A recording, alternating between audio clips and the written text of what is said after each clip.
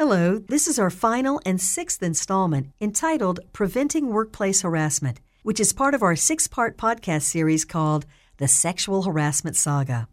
If you've been following along, you would have met our character, Anna, and the many encounters of inappropriate conduct she experienced while working at Big Bank.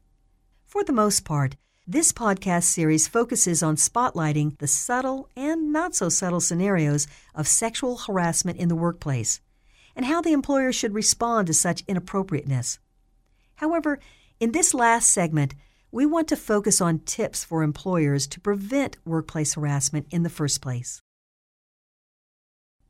The key to avoiding sexual harassment claims starts with having a zero-tolerance policy on harassment and discrimination conduct.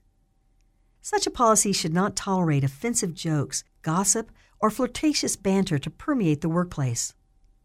Sexual harassment is not a joke. Some employees may find such banter funny, while another employee may be offended and seek to sue the employer, which of course is no laughing matter.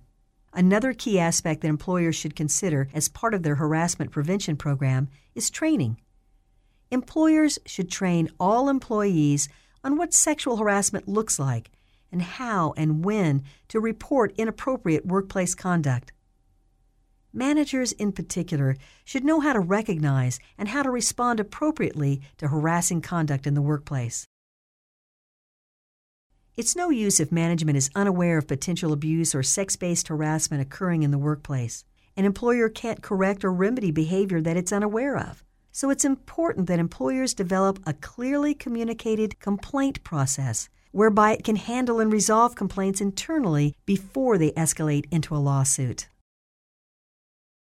Of course, once the employer has a written policy in place, then it ought to be consistent in following and enforcing the policy. It's always a good idea for an employer to work with local counsel in developing anti-discrimination and anti-harassment policies and training programs to ensure that they are in line with the laws in your jurisdiction. Don't view complaints of workplace misconduct as a burden or an annoyance. Employers should want to root out offensive behavior in its environment, as well as take steps to ensure such conduct is not repeated or tolerated. In this regard, remember that victims of workplace harassment have a right to have their legitimate claims of sexual harassment investigated and remedied. We encourage you to check out our other episodes in this six-part podcast entitled The Sexual Harassment Saga to learn more about how to conduct an investigation of a sexual harassment complaint, as well as how to recognize the many instances of workplace harassment before they happen at your organization.